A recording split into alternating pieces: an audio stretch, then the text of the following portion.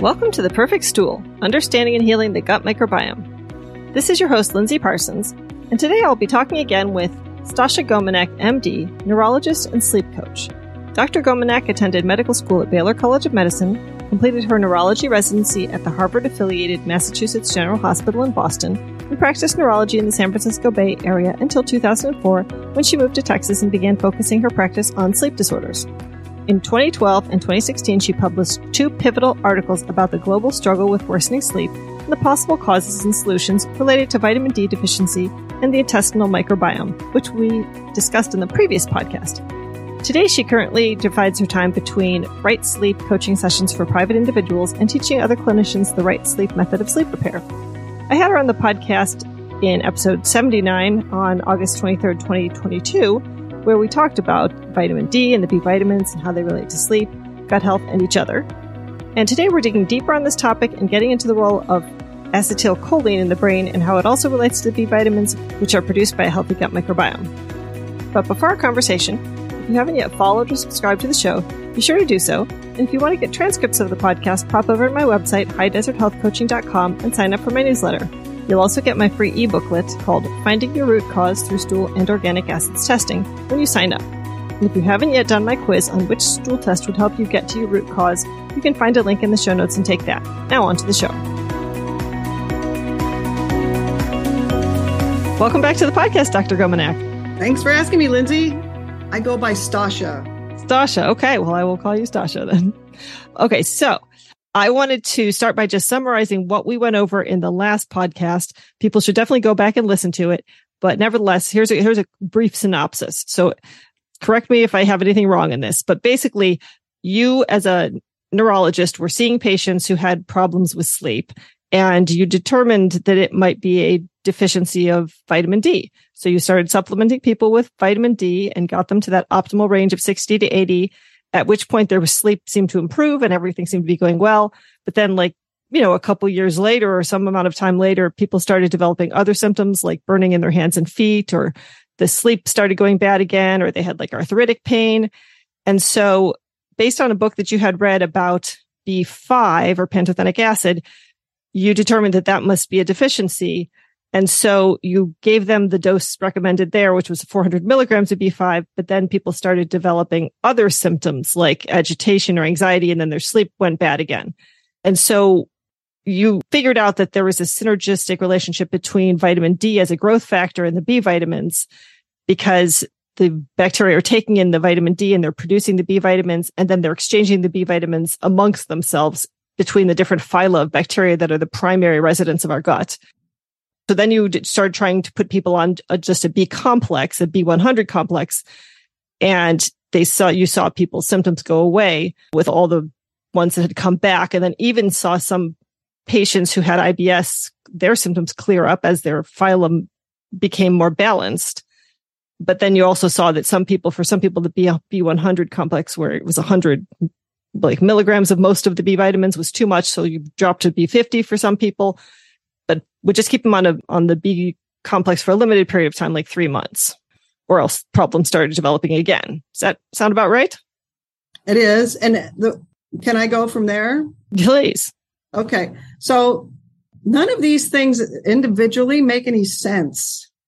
So keep in mind, I'm operating in the same belief system as most people. We aren't doing well because we eat wrong. We aren't doing well because we live in a toxic environment.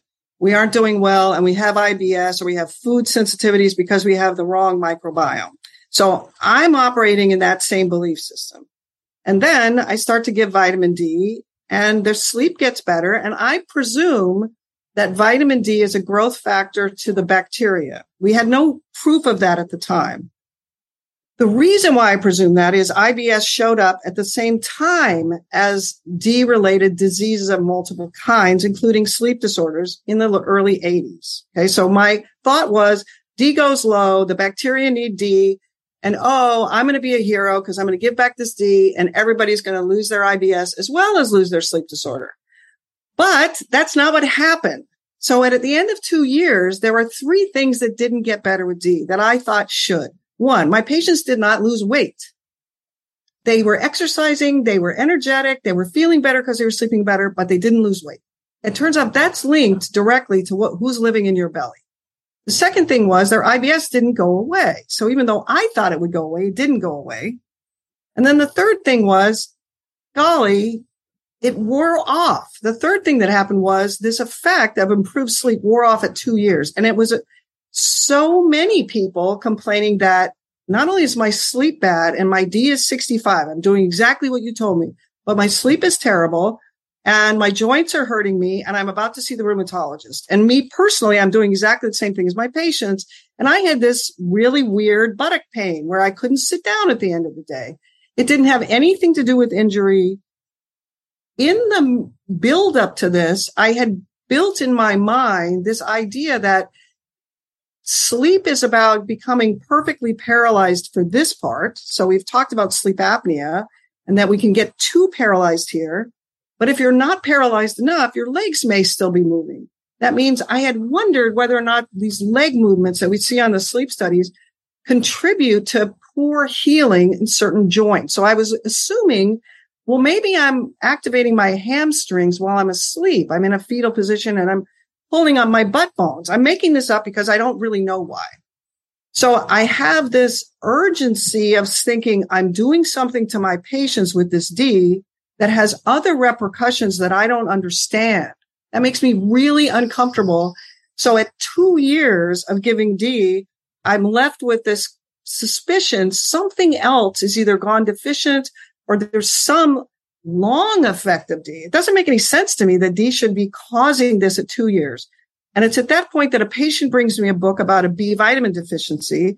And it was well timed because it had 2 gals who'd had burning in their hands and feet. And the only thing they had was headache. They didn't have diabetes. They were already on B12. But my experience as a neurologist, where neuropathy is my specialty, was that this has a B vitamin ring to it. So I read this book about pantothenic acid, and there are research publications from the 50s where they block pantothenic acid, a vitamin that nobody's talking about, and they cause burning in the hands and feet within 2 weeks. So there was a scientific basis, and I'm thinking, okay, I don't have a good explanation for why this would happen. Why don't I just give them this pantothenic acid? So I go to the store and I buy 400 milligrams. But at the same time, I remember in medical school them saying, if you give 1B, you should give all of them.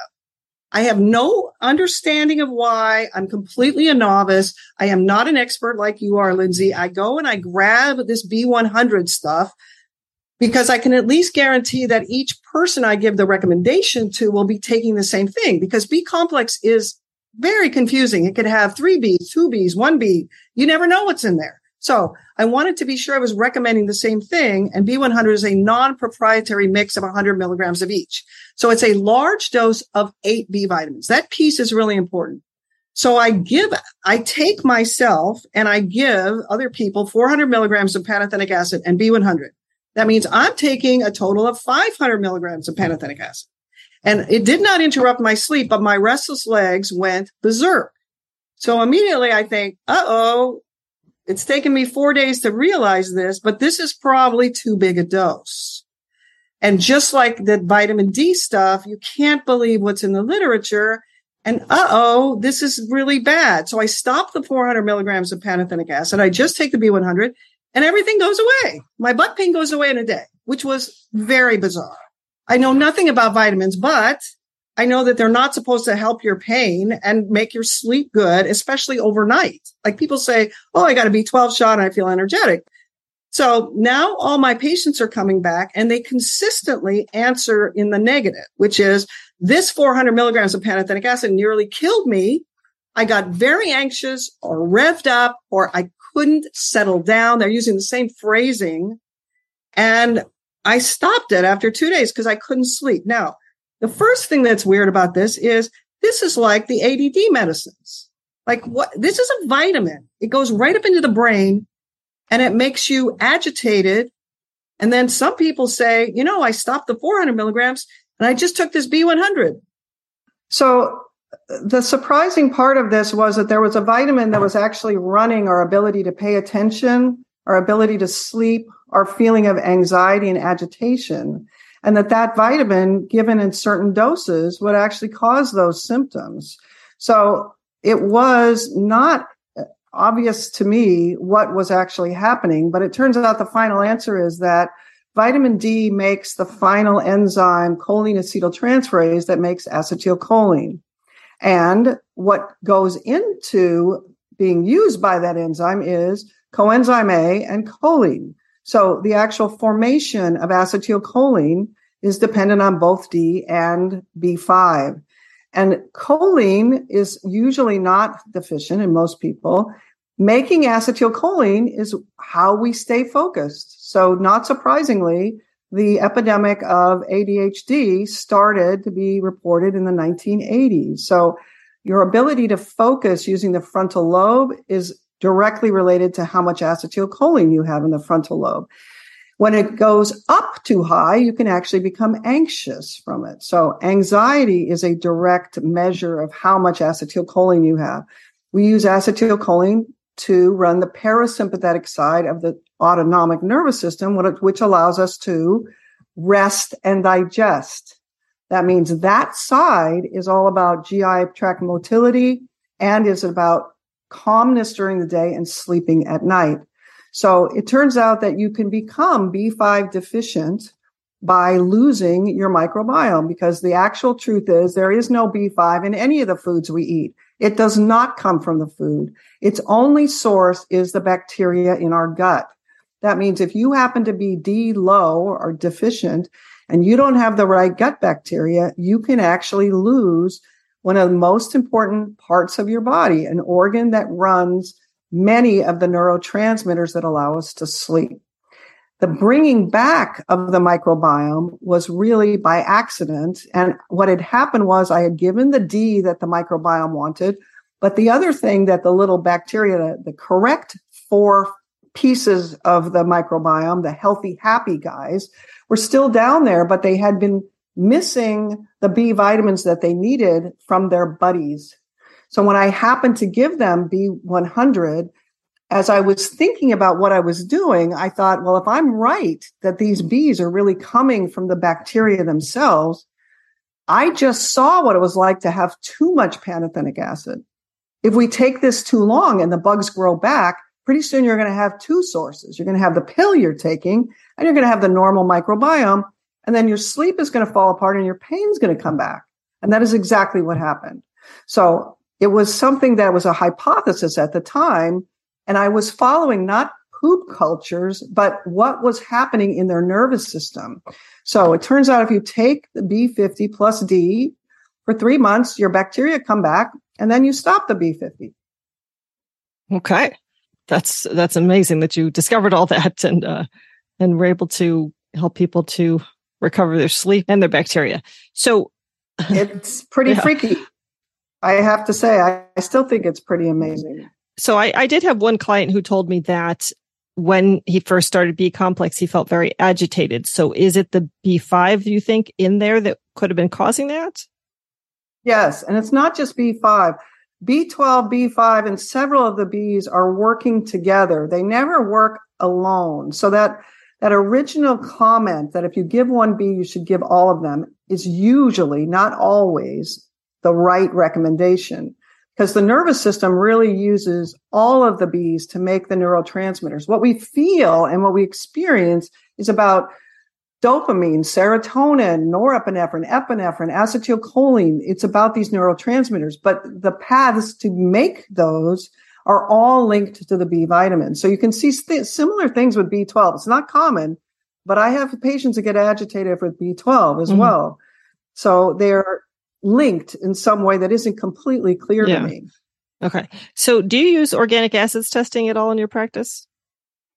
I am not trained I know what organic acid testing is because I'm a neurologist and we did that in early childhood development diseases, but I do not use any of those tests. I use a very simple set of tests. I'm interested in the B12 and the D level, and that's it. And mostly I'm mostly focused not on what is your unique genetic problem, which is still important. It's not that it's not important.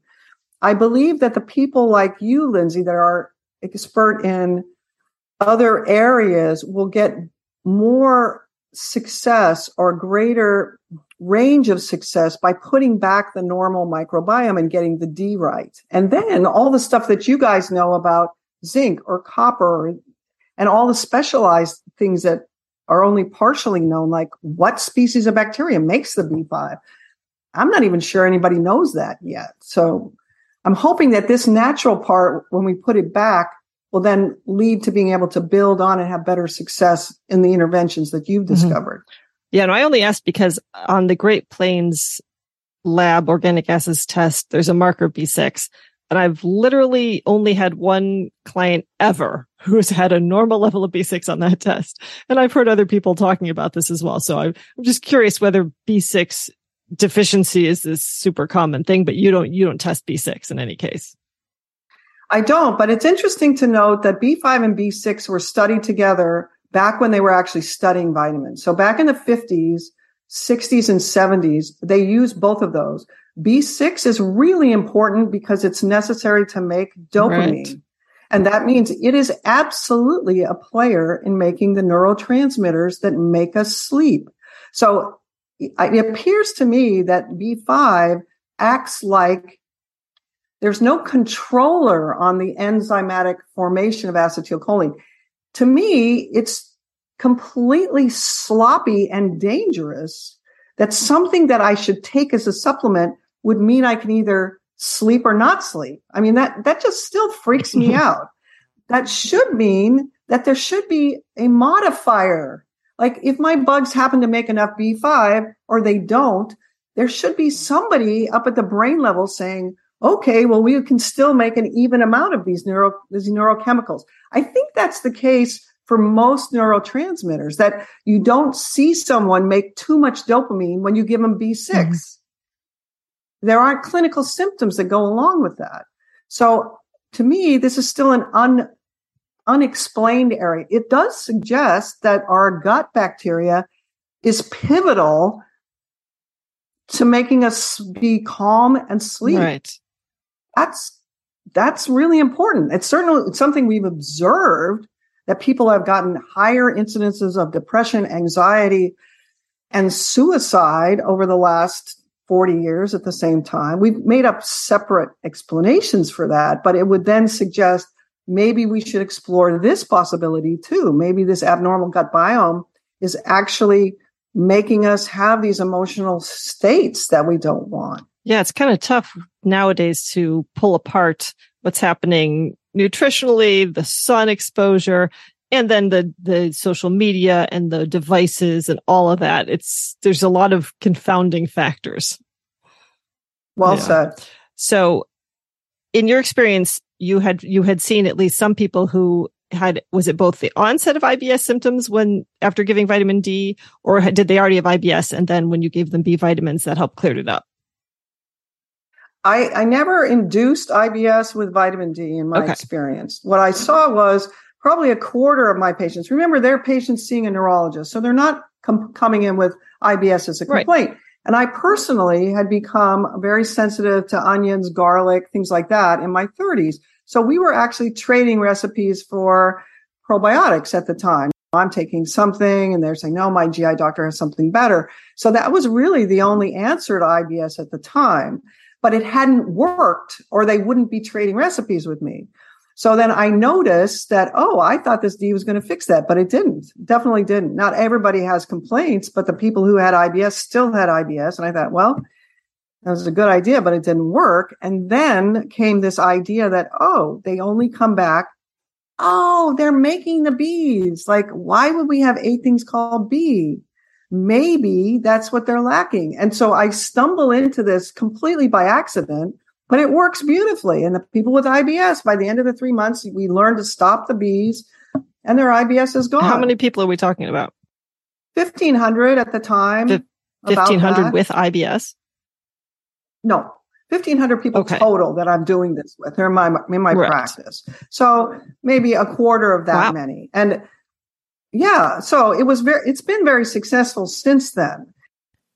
Excuse this brief interruption, but I wanted to remind you that if you've been struggling with IBS, IBD, reflux, gastritis, SIBO, dysbiosis, candida, diarrhea, constipation, and all that gut health stuff. That's my specialty.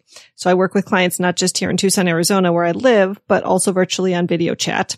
And I offer single appointments as well as a 5-session gut health program for people with tougher gut health issues or mental health or autoimmune challenges that go along with that, who likely require testing and longer term follow-up, as well as 12-week programs for weight loss.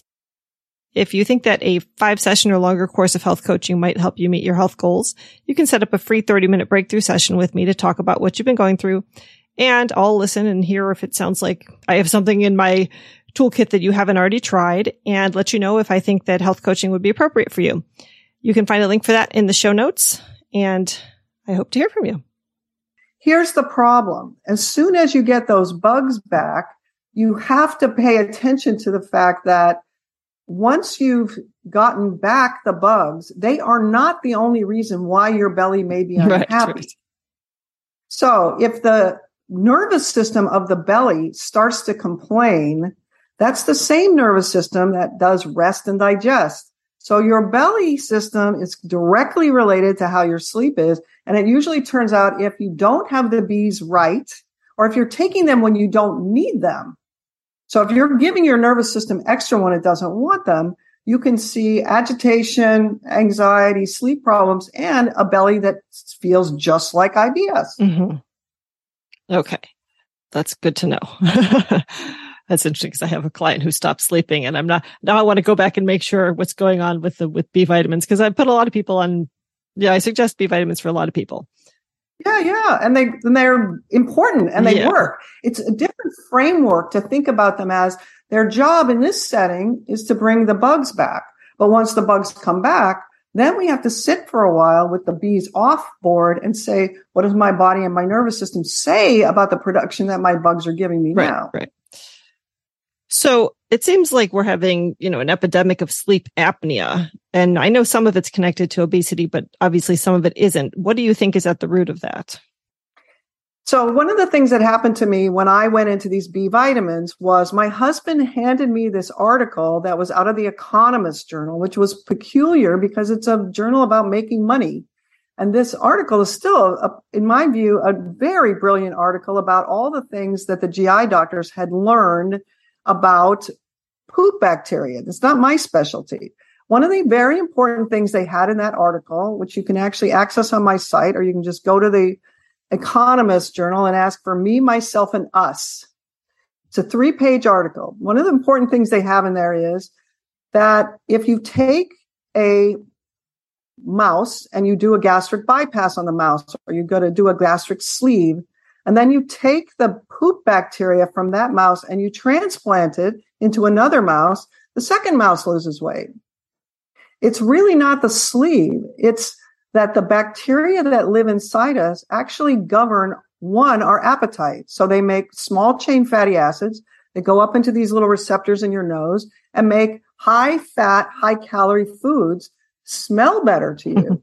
They have actually been running our appetite, and they also run what do we do with the calories we eat. So there's a huge argument on this health and wellness internet sites about what is it that makes me fat. And some of the controls are really not in the hands of the endocrine system of the person who is obese. It is really their microbiome that is saying, we're in winter. Winter means I take the calories you eat and I put it into fat.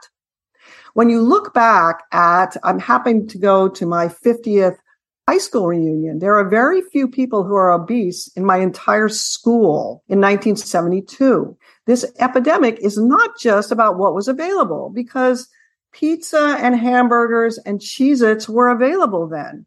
Part of it is that you have the wrong microbiome. That turns out to be playing a huge role in your endocrine system. It is a part that generally the MDs have missed. They're starting to pay attention to the fact that when we do fecal transplants, you better ask who your donator is, because if they're skinny, you can get skinny. If they're obese, you'll get obese. So there was a connection between, the D that we make on our skin runs whether or not we're in a winter microbiome or a summer microbiome. There was a change. And those bugs would train our body to conserve and make fat. We, oddly enough, follow bears around and collect their poop during the year. And then we show that their microbiome changes throughout the year and that the bear gets into I'm going to put on fat mode in the fall to allow the bear to make it through the winter. And we don't shame fat bears. Mm-hmm. We just think that it's helping them survive. Medicine hasn't seen it through this lens. And it's not just, I just don't eat very much. Those people who are still hungry after they've eaten 2 full meals are being run chemically to still be hungry.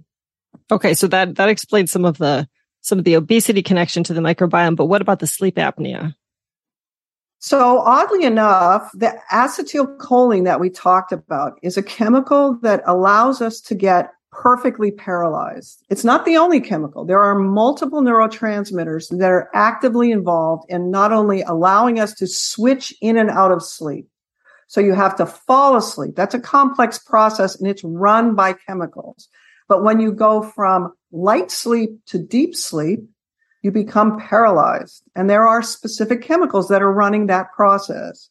Acetylcholine turns out to be one of those that you can become deficient in by having a low D and losing your microbiome. That means you can actually get too paralyzed when you're supposed to be in this phase where you were perfectly paralyzed. We first found that disease in men who were post-op from a cardiac surgery in the post-op population. That means we found it at its most severe. Those people that had sleep apnea for 20 years, they got cardiac disease because their microbiome was screwed up and because they had low D and because their sleep was bad. So sleep apnea is one of the worst manifestations, but it's really on a continuum and it includes not being able to sleep. So insomnia is greatly overlooked. We spend all this time talking about sleep apnea and blaming the oral pharynx. And there is an anatomical part to getting incorrectly paralyzed so that when you're sleeping and deeply asleep, you're supposed to be able to keep the airway tube open. If it doesn't work right, then you stop being able to keep the airway tube open. Part of that is anatomy, but part of it is the central controller that makes this paralyzed in certain phases. And that's links back to acetylcholine, D, and the Bs that we make in our belly. So normal animals do not get sleep apnea. Mm-hmm. Those normal animals that live outside and have a normal microbiome don't get sleep apnea. They don't get a lot of the stuff we get. Which is interesting because they are exposed to the same toxins we are. One of the things that struck me was, if we look at this as humans are just one of millions of animals on this planet, why is it that only the humans globally have developed sleep apnea? And oh, by the way, we're not really the only animal because our dogs and cats, dogs especially that we feel sorry for and we keep them indoors, they start to snore and they get foul smelling farts. And we already have these legends about our dogs running while they're asleep. They are actually acting out their dreams just like we do because they are not paralyzed because their D is wrong and their microbiome has changed. So it's not that the toxin stuff is not correct. It's important for us to pursue that. But in terms of what I can do personally for myself, going outside more, getting the microbiome to be right are things that can still help. Okay. So sleep apnea sufferers, get more sun, get your D corrected, possibly go on a B complex as well. And go to my site and learn about how you want to use those two together in the correct way. Okay, perfect. And what relationship do you believe sleep has had to the rise in mental health issues in children? I think that in the background, when we don't acknowledge that most kids who have emotional disorders during the day also have a sleep disorder. And the hard part is realizing that we only see what's normal sleep. We see what our other parents say to us. Like if my kid gets up twice during the night and I'm talking to my colleagues that are 30 years old at the same time and their kids get up the same way, and my mother says, "You guys didn't get up in the middle of the night." We don't pay attention to what mom says. We say, "Oh, everybody I know has kids that get up in the middle of the night." you really have to go back to the 1960s and say, what were the sleep studies showing then? And is there something that could be affecting every pregnant mom, i.e. they're doing what their doctor tells them, which is to put on sunscreen and not go out in the sun. And they're also not exposing their newborn to the sun. So are there things that could be going on in this last 2 generations that are relatively new?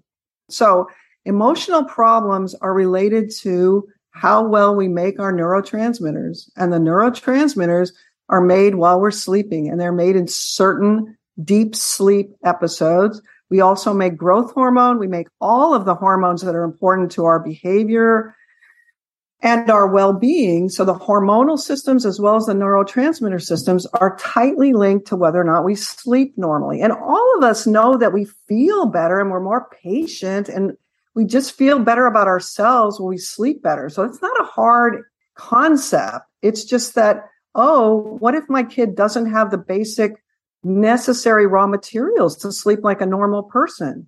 I would like to know that. And I would like to have the opportunity to put back those things and see what my child might be like. So basically, get your kid out in the sun.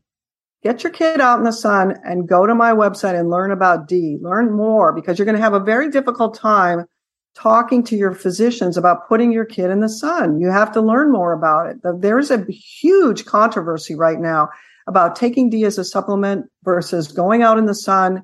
And then there's a little bit more to know. If your child has an autoimmune disease, already has food sensitivities, is very anxious, and has lots of things that we're talking about in adults, then those things are linked to the microbiome. Then you're going to want to do the D plus this B complex for a while. So it's a little bit bigger. If you just have a kid and he wakes up once a night to ask for a glass of water and that's it and everything else is fine, then I would just put that kid outside more.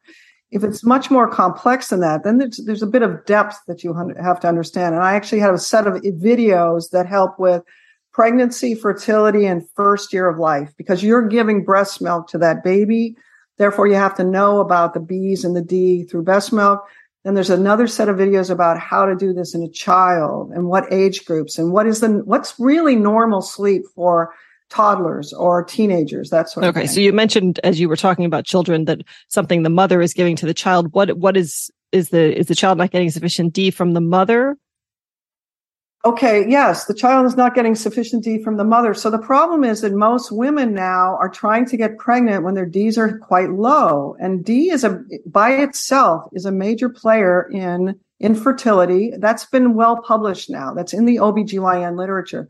Infertility and early premature delivery. So the D covers the placenta. The D covers a lot of the issue of you are really carrying another being inside you. You do not want your immune system to recognize that other being as not belonging there. And D is heavily involved in what the immune system sees and doesn't see and tolerates. So low D leads to increased delivery at prematurity. Low D is also now in the literature about eclampsia and about, unfortunately, things that have to do with physical malformations of the baby, but mostly it's about being able to carry your baby to term.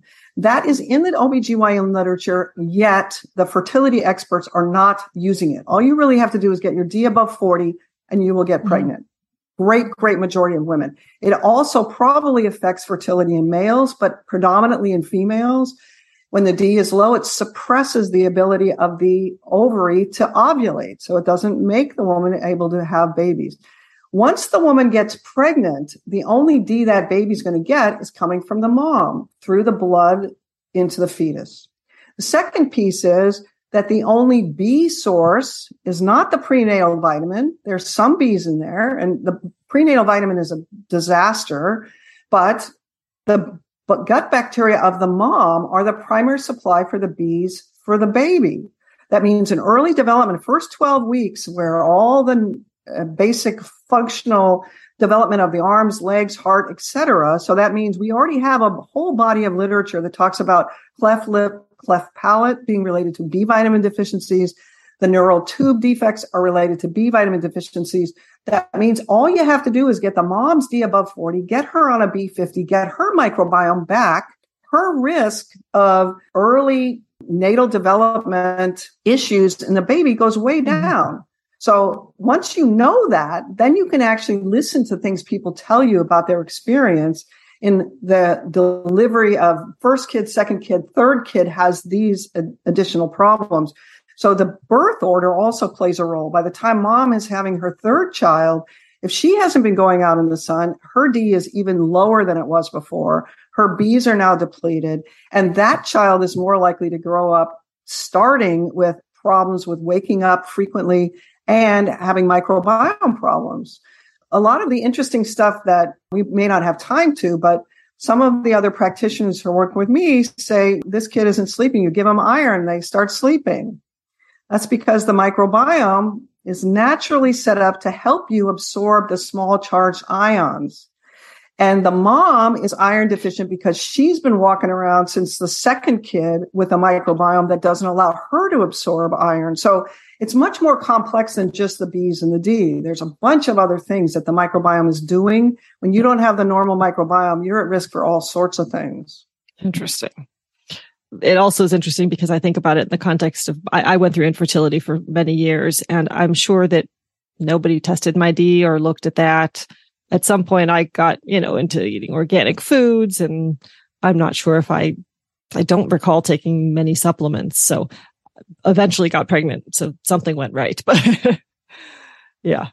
So, okay. Sometimes you can trace back to going on vacation in a sun-filled environment. I have one friend who had 5 miscarriages and then went to the Bahamas and got pregnant, because it really is straight D related. Yeah. And you were saying above 40, and I'll tell you this, when I have clients get their D tested, if they were not supplementing, they are without fail somewhere between 20 something and early 30 something. I don't think I've ever seen a level in the 40s from somebody who's not supplementing. That's correct. You can occasionally see it in somebody who's 17 who just was at the tanning booth for the last 3 weeks because she's just about to get married. But that's really the only occasion where I've seen that happen. Right. I mean, I just think unless, or maybe somebody perhaps who works outdoors and has decided not to wear sunscreen, but it's pretty unusual. That's very unusual. Tell me a little bit more about the acetylcholine. I'm interested in this because I'm not very familiar with the topic. Okay. You touched on it again, but I need to hear it again. So about its role and origin in the body, what disorders are associated with the lack of it. Okay. So first off, acetylcholine is something that no layperson should be familiar with. Nobody talks about it. Okay. I'm a neurologist. I should know. When we're taught early pharmacology, we are taught about the parasympathetic nervous system. Lay people know about the sympathetic nervous system because we talk about it. You're in sympathetic overdrive, your heart rate's too high. But the autonomic nervous system is 2 halves, one of which calms you down and runs the GI tract, and the other one is the sympathetic. So the parasympathetic is basically run by this chemical called acetylcholine.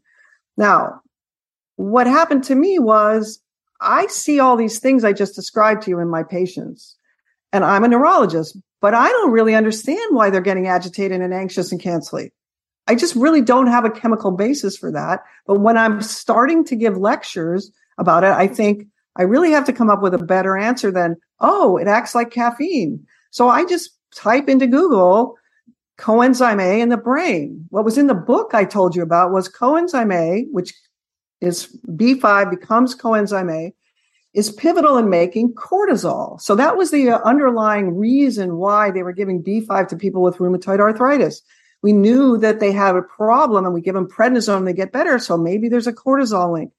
But I really didn't understand why would be giving B5 cause people to be agitated, anxious, etc. So I type into Google coenzyme A in the brain. And what it says is coenzyme A is pivotal to make acetylcholine. And I think, I'm a neurologist, acetylcholine, what does it do in the brain? I don't even know. I mean, I know it's related to Alzheimer's disease. I know it's at the neuromuscular junction because we have myasthenia gravis and people get weak. But what does it do? So then I start to look around, and it turns out these sleep diagrams that show us how we get paralyzed have acetylcholine as a player there. And the next thing I realize is, why don't I know what acetylcholine does in the brain? I know what serotonin does. I know what norepinephrine does. And it turns out we learn as neurologists what neurotransmitters do by giving the drugs. I have dopamine. I give it to Parkinson's disease. I have a serotonin reuptake inhibitor. That means it prolongs the action of serotonin. I give it to somebody who's sad. There are no drugs for acetylcholine. There's none except nicotine. Nicotine turns out to be one of the oldest drugs we have available. And early on in the early 1910, 1920, when we're studying the nervous system, we start to realize that there are nicotinic receptors for acetylcholine and muscarinic receptors. That means we've actually written our textbooks with nicotine as part of it. And it turns out that acetylcholine acts like nicotine at some receptors. It acts like this other drug. And I'm looking at this going, this is weird. Does that mean that the people who smoke a cigarette and feel better could have an acetylcholine deficiency state in their brain? Does that explain why I smoked a cigarette and immediately felt agitated and threw up? Could it mean that the people who get addicted to this chemical are actually feeding their brain with a chemical they're deficient in? Much like I'm taking a serotonin reuptake inhibitor, they're smoking something. And if you've been around smokers, if they're really addicted, they get up in the middle of the night and they smoke a cigarette and go back to bed, which for those of us who don't smoke is bizarre. Like, what? It means that they are actually treating themselves with a chemical that we have vilified, but we should really start thinking of it in a different way. Now, the next thing that leads to is I'm reading these articles about the frontal lobe and the ability to concentrate. And those articles are actually, some of these articles are sent to me by clients. And they say, hey, have you looked at this? This is about acetylcholine. And I learn about it and I'm like, oh my goodness. It turns out that the basic scientists have been studying acetylcholine and its actions in the frontal lobes. And they say acetylcholine is what allows us to get distracted and come right back again. And then you get to the conclusion of the article and they say, you know, this really means we really shouldn't be giving ADD kids things like methamphetamine, which is what we're giving them. The amphetamines up the epinephrine, norepinephrine. They say we should really be giving them nicotine. And I'm like, no way. Am I going to convince a 32-year-old mom with 2 kids to give their kid a cigarette at recess? But it means that we've missed an opportunity because there are no drugs. And there are now studies using nicotine patches in kids with ADD and in autistic kids. So one, it turns out once you know that acetylcholine is actually a neurotransmitter that you can develop a deficiency state of, looking like a normal human, but really not being because you don't have the organ of the body, the poop bacteria that you need. And it turns out there are multiple different acetylcholine deficiency states. Parkinson's is one of them. Alzheimer's disease is another one.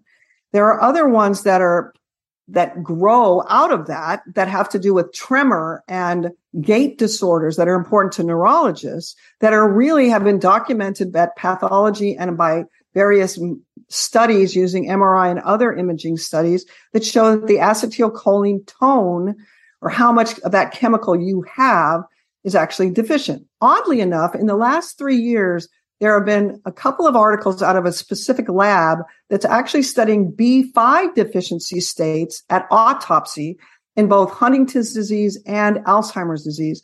I thought I wouldn't be alive when they finally got around to that, but they kind of stumbled into it by accident. So there are many acetylcholine deficiency diseases. It turns out that anxiety is one of those. And it may turn out that in autism, some of the features of autism are related to that. And ADHD as well? Absolutely. ADHD is basically a description that this person doesn't have the right chemistry minute to minute. And a lot of my clients now will be able to say, when I get my B5 dose to this, I'm just calm and organized. Like I reorganized my entire basement and I'm not yelling at my kids. And it's just weird. And it really is something that lasts for 8 hours and then goes away. Some of my clients have to add an additional tiny dose towards the afternoon. Of B5. Yes. Or is what's bringing up the acetylcholine. Yes. In the context of a B complex. Usually I use it in the B complex. There are certain people who wind up in huge doses of B5. So the part I left out for you on that original group of people. So there's 40 people I see in a week. I recommend 400 milligrams of pantothenic acid and B100. There are a couple of outliers who didn't come back and say, were you trying to kill me? The 2 gals with the burning in their hands and feet, much better. 2 days, immediately. There were 2 or 3 people who had a little bit of a tremor and a little bit of signs that looked kind of Parkinsonian.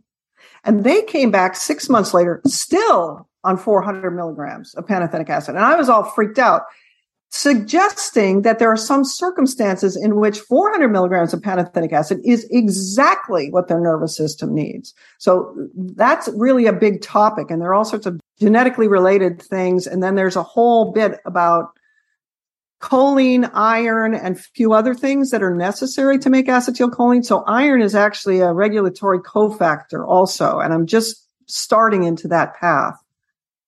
And so what's the relationship chemically between choline and acetylcholine? So in order to make, I can show you the equation if you'd like, but there's choline and then acetyl-CoA, and those two have an enzyme that's called choline acetyltransferase. That enzyme is made by D.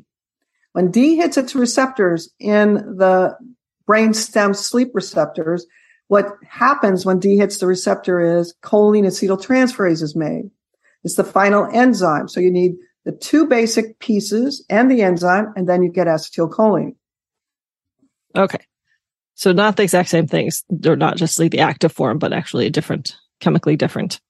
Then there's another piece to this, which is within the last 15 years, there's another process called the acetylcholine anti-inflammatory pathway. And that is related to vagus nerve stimulation. Vagus nerve stimulation, which is the big wire that makes the parasympathetic. Vagus nerve stimulation was being used to control epilepsy. When they stimulated it electrically, what they saw was that the spleen responded to that stimulus by secreting T cells out into the body. And those T cells, white blood cells, a specific type, secrete choline acetyltransferase. They secrete the enzyme that makes acetylcholine. That means there are pathways that adjust our inflammation minute to minute in our body. Because I'd seen a bunch of things with people that I didn't understand. Like we get to D and B5 to a certain place, and now they have eczema, and now they have a rash, and now they have weird skin stuff that I can't even understand. And what about all those people with that joint pain? What was that about? It turns out the inflammatory system is also controlled minute to minute by acetylcholine as well. But it's a completely different pathway that doesn't even involve D. And can you supplement directly with acetylcholine? I feel like I've seen supplements. Nope. You can't. The problem is it'll be broken down as soon as you take it. Okay. So it needs B5 to become coenzyme A, and then it needs enough choline, which is deficient in some people. Yeah. Then it needs this enzyme. Choline's good. A lot of choline in egg yolks. It's famous for that. Yeah. Okay. I know we've run out of time. And again, I've really enjoyed getting into the geeky level science stuff on this. And perhaps we'll have to have you back to get into the whole endocannabinoid stuff. Yes, I would love to do that because that plus the B vitamins and the development in childhood and autism it's really important. Okay. Well, thank you so much. And until the next time. Okay. Thank you, Lindsay. Great questions. Once again, super interesting stuff, understanding how this all relates to your gut microbiome and your mental health at the chemical level. If you'd like to connect with me online, you can follow my High Desert Health Facebook page, join my Gut Healing Facebook group, or join my newsletter list at highdeserthealthcoaching.com, as well as check me out on Twitter, Instagram, and Pinterest. Links for all those are in the show notes. Thanks for joining me today, and here's wishing you all the perfect stool.